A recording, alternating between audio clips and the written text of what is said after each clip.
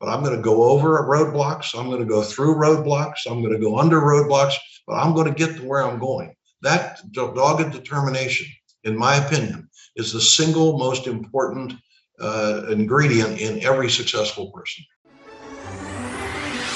Do you want to learn effective ways to build relationships, generate sales, and grow your business from successful entrepreneurs, startups, and CEOs without listening to a long interview? If so, you've come to the right place. Gresham Harkless values your time and is ready to share with you precisely the information you're in search of. This is the I Am CEO podcast. Hello. This is Gresh from the I Am CEO podcast. I have a very special guest on the show today. I have Bob Kohlhepp of Cintas. Bob, it's great to have you on the show. Gresham, thanks for having me. Yes, super excited to have you on. And before we jump into the interview, I want to read a little bit more about Bob so you can hear about all the awesome things that he's doing. And Bob is the retired chairman of Cintas Corporation. Bob actually joined Cintas in July 1967 as a controller. He was promoted to the positions of general manager, vice president, and treasurer. And in 1979, he was elected executive vice president and member of the company's board of directors. And in 1984, Bob was elected president. And in 1995, he was elected chief executive officer. He served as a vice president chairman from 2003 to 2009, and as a chairman of the board from 2009 to 2016. Bob, super excited to have you on the show. Are you ready to speak to the IMCO community? Let's do it. Let's make it happen then. So I know I touched on your story a little bit, but I wanted to rewind the clock, hear a little bit more on how you got started, what I call your CEO story. Well, how I got started at Cintas? Yeah, absolutely. Well, I was in public accounting. I was a practicing CPA, and one day the telephone rang, and a gentleman on the other end of the phone was named Dick Farmer, who's the founder of the company. And he called me up and he said he heard about me, and he said he would like to talk to me about coming to work for it. And I said, Dick, thank you very much for calling. I'm really not interested. I'm happy where I am. And I hung up. Well, Dick was a very persistent guy. He kept calling back, and he finally convinced me that there was no harm in at least meeting him and talking about it. And we met, and we really hit it off well. He had a vision of building Cintas into a national company. And he said he thought I could play a key role in making that happen. And I was 23 years old at the time. So I figured it's worth taking a chance. And the best decision I ever made was going to work for them. Yeah, it definitely sounds like that. And, everything sometimes happens from a conversation. And, even though, the journey and the path sometimes don't go the way we always assume they'll go, it sounds like you made a really great call in terms of, taking that phone call, taking that opportunity and kind of hitting the ground running from there. Absolutely. It was a difficult decision. I had a hard time making up my mind. I prayed about it and decided that it was the right thing to do. Yeah, absolutely. So could you take me through a little bit more about Cintas and what you all did and how you made an impact for the clients that you work with? Well, Cintas, I started in 1967, as you said. At the time I started, the company did about $1.6 million in sales, had 62 employees, barely made a profit. And today we have almost $8 billion in sales, almost 42,000 employees, and are a very profitable company. We focused on taking care of our customers, building the business. We focused on our employees, hiring good people, motivating those people. And if you would ask me today if I ever dreamed Cintas would be as big as it was or is, I would tell you no. But we sort of developed goals in 5-year increments. When we were doing $1.5 million, we said, how can we get to 10 million? And when we got to 10 million, we said, how can we get to 25 million? And sort of did it in 5-year increments. And we continue to do that today. I think the company is founded on great customer service, great products, care for our customers. Actually, we revere our customers because they're paying for everything. Some companies haven't figured that out, but we certainly did.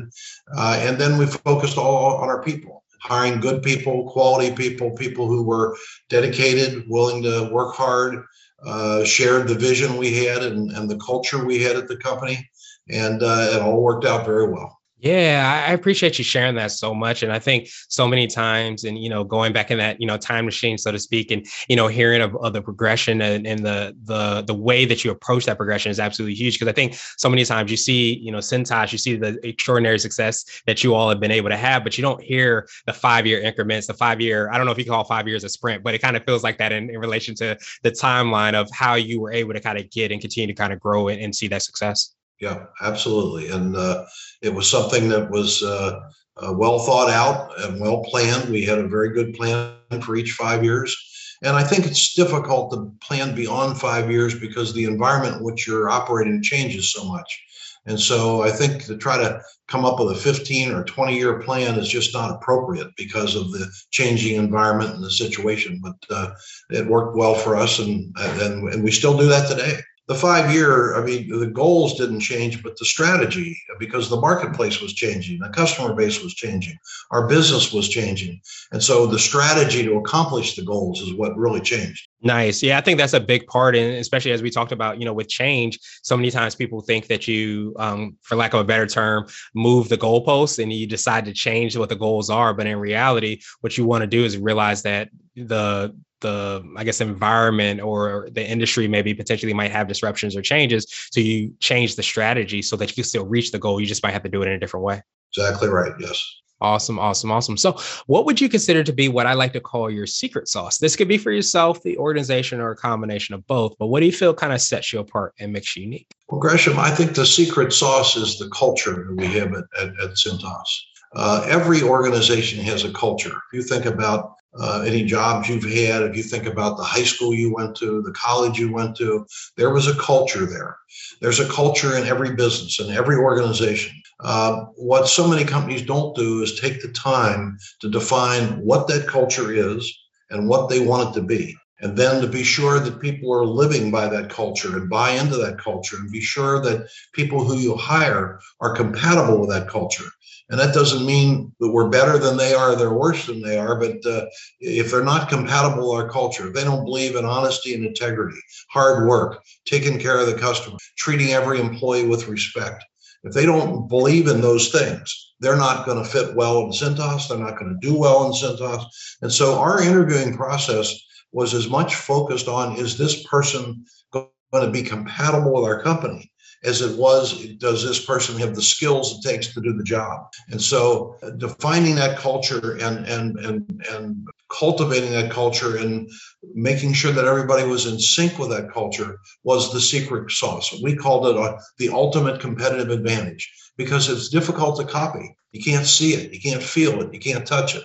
It's not a product, it's not a service. It's an intangible that exists within an organization. And if you can get the vast majority of the people in the organization to buy into that culture, it becomes an awesome force. And that's what we had and have and still have today. Awesome. I love that. And I appreciate you breaking that down so much. I love how you said the ultimate competitive advantage, because I think, as you said, so well, actually creating a space, taking the time, even investing the resource into creating that culture. And I think the other thing too, that we worked very hard on was making the culture of Cintas, not my culture, not the CEO that I succeeded or the CEO that succeeded me. If you think about Lee Iacocca, when he took over Chrysler many years ago, really turned the company around, took it from a loser to a very successful company, completely redesigned the way they design cars. And he used to have this ad: if you can find a better car, you go ahead and buy it, because we make great cars and you ought to look at our cars. And he did a wonderful job there. But when Lee Iacocca retired and left Chrysler, it went right back to where it was before, because it was Lee Iacocca's culture, not Chrysler's culture. And therefore it didn't span the test of time. And so what happens is that if it becomes an individual's culture, when that individual leaves, all of a sudden a new person comes in as a new CEO. They have a different culture, different values, and all of a sudden people have to adjust and change everything they're doing. We made sure it was Cintas's culture, not my culture, not the founder's culture, not my successor's culture. And I think that's very important, that it becomes the company's culture, not the individual management team's culture. Yeah, absolutely. Absolutely. So I appreciate you so much in sharing that and how that again has been those foundational, blocks in that fabric, according to everything you all have been able to do. So I wanted to switch gears a little bit, and I want to ask you for what I call a CEO hack. So this could be like an app, a book, or a habit that you have, but what's something that you feel like makes you more effective and efficient? Well, I would say, well, I was asked recently, what is the most important trait of a successful person? And without hesitation, I gave this answer. I believe the most important trait of any successful person is dogged determination. You're going to get knocked down. There's roadblocks in the way, orange barrels everywhere. The road to success is always under construction. The people who are successful are the people who understand they're going to get knocked down. And when they do, they dust themselves off, they get back up, and they get right back into the game. And I think that determination is more important than intelligence. It's more important than your looks. It's more important than anything. If you have that dogged determination that I'm going to get this done, I'm going to do it honestly, I'm going to do it fairly, but I'm going to go over roadblocks, I'm going to go through roadblocks, I'm going to go under roadblocks, but I'm going to get to where I'm going. That dogged determination, in my opinion, is the single most important ingredient in every successful person. Absolutely, absolutely. So I wanted to ask you now, you might have already touched on this, what I like to call a CEO nugget. So this is a little bit more of a word of wisdom or piece of advice. I like to say it might be something, if you were to hop into a time machine, you might tell your younger business self. Well, my nugget would be the importance of hiring. If you look at what it costs to have turnover in your organization, it's very, very expensive. In fact, I've recently read that the national turnover rate in the country has gone from like 57 to like 75%. That means not three out of every four people, because sometimes it's the same person more than once, are leaving their jobs and going someplace else. Turnover is the most expensive expense that you have that's not on your operating statement. And so many companies don't focus on it. The number one reason we found for turnover was that we didn't hire the person properly. We shouldn't have hired them in the first place. So we developed a program called meticulous hiring. You went on many, many interviews before you got a job from us. We were not only focused, as I said earlier, on is this person qualified to do the job, but is this person going to be compatible with our organization? Are we going to like them? Are they going to like us? And is it a good marriage instead of a strained marriage? We checked references very, very carefully. We, in interviews, asked a lot of behavioral questions because we believed that past behavior predicts future behavior. So we would ask questions like, who's the best boss you ever had and why? Who's the worst boss you ever had and why? What's the toughest decision you ever made? How did it turn out? Why did you do what you did? Who's your best friend? Who do you associate with?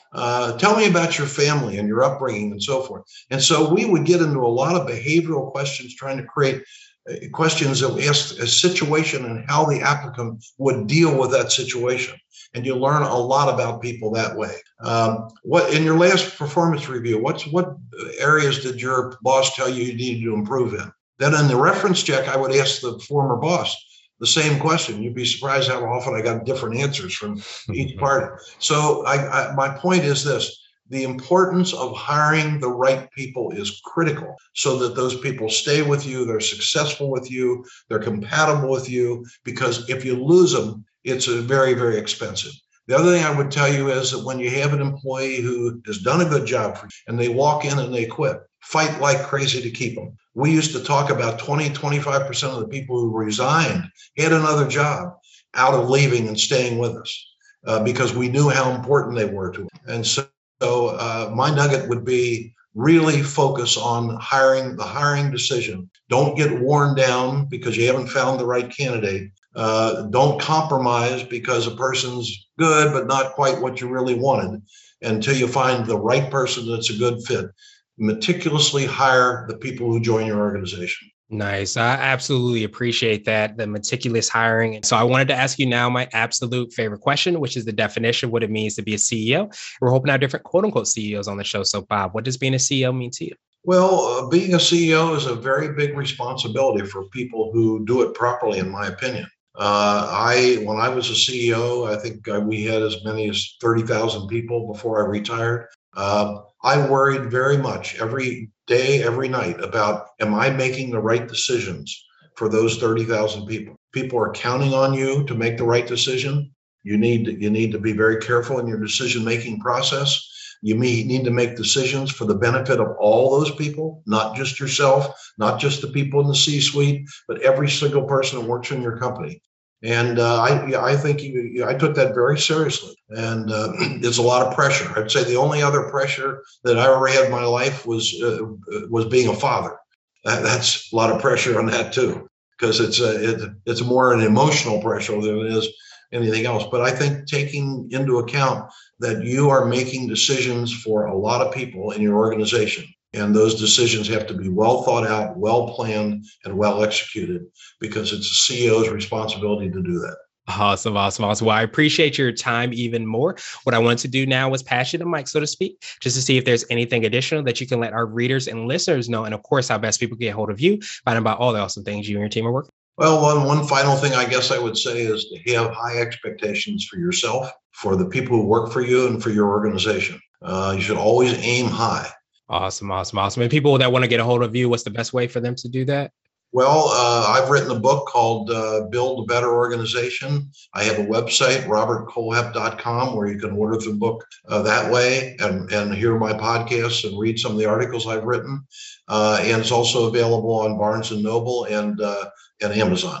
Awesome. And to make it even easier, we'll have Bob's information in the show notes as well, too. So you can subscribe to his podcast, get a copy of the book, find out about all the awesome things that you're working on. Truly appreciate you for showing us that, reminding us of how important that is. And I hope you have a phenomenal rest of the day. Thank you, Gresham. And thanks so much for having me.